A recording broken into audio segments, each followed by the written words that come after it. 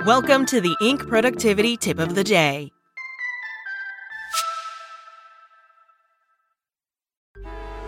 Traffic jams, tailgating, pile-ups. Ugh, the joys of driving. How could it get worse? The federal government wants to have a say in what you drive. That's right.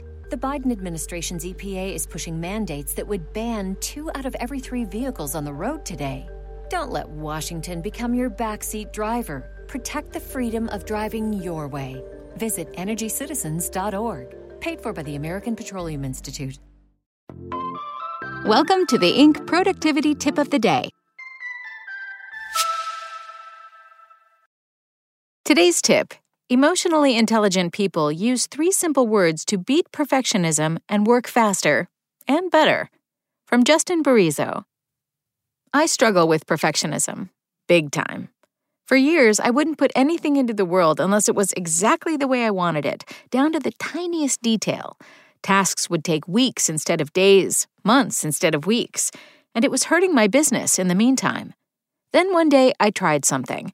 After reading advice about how to launch a minimum viable product, MVP, an early version of a product with just enough features to attract interest and see if there's truly demand, I launched an online course that I wasn't really proud of. I had worked hard on it for sure, but it wasn't close to what I wanted it to be. The information was all valuable, but there were no videos, no fancy effects, none of the bells and whistles I wanted. So I was amazed when that course sold in big numbers. I eventually took that course and made it the foundation for my flagship product, a new and improved version of the course with all the extras I wanted from the beginning. That experience taught me that perfectionism was harming my business, and later I realized it was hurting my relationships too. So I began using a simple 3-word phrase to help me stop my perfectionism dead in its tracks: work in progress. How can this simple phrase make you, your work, and even those you work with better? The answer has to do with emotional intelligence. Let's break it down. If you find value in this lesson, you might be interested in my free 7-day course, which delivers a similar method to your inbox each day for a week to teach you how to build emotional intelligence in yourself and your team. If you're a true perfectionist, you may not see the need to change. After all, that tendency will serve you well at times. When in school, it motivated you to stay up late revising and making things better, ensuring that what you turned in was top-notch and often resulting in better grades. This is because schools traditionally grade you on the finished product, what you turn in. But there's only one problem. In life, there are no finished products. Everything can be improved. Here is where emotional intelligence comes in, the ability to understand and manage emotions. You see, emotional intelligence is a spectrum, meaning you, like everyone, have emotional strengths and weaknesses. The key is to leverage the strengths and mitigate the weaknesses. As with any trait or quality, perfectionism can hurt you as much as it can help you.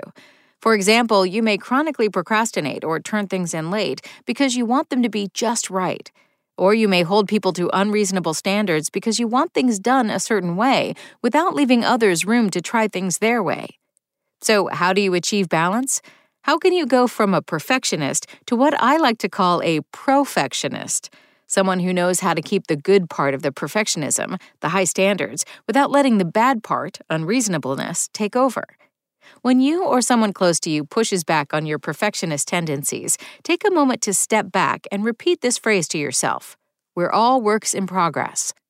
When you adopt a work-in-progress mindset, you experience numerous benefits.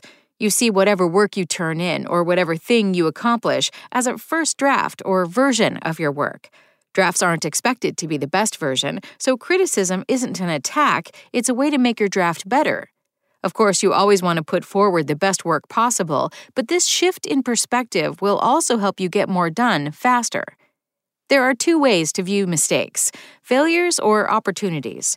The reality is that we all make mistakes, so the problem with viewing mistakes as failures is that we're judging ourselves and others by a standard that's impossible to reach.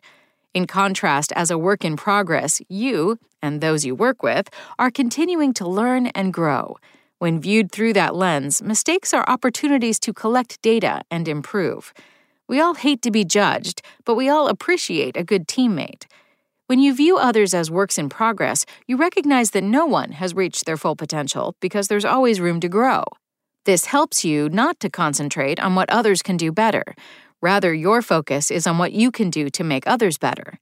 So if you struggle with being a perfectionist, leverage your strength and mitigate your weakness.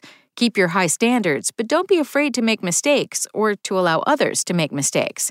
Because, after all, we're all works in progress. That's it from Inc. Check back weekday mornings at 6 a.m. Eastern for more tips. Spoken Layer.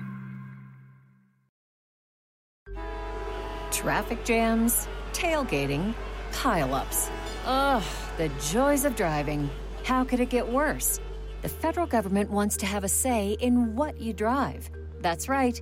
The Biden administration's EPA is pushing mandates that would ban 2 out of every 3 vehicles on the road today. Don't let Washington become your backseat driver. Protect the freedom of driving your way. Visit EnergyCitizens.org. Paid for by the American Petroleum Institute.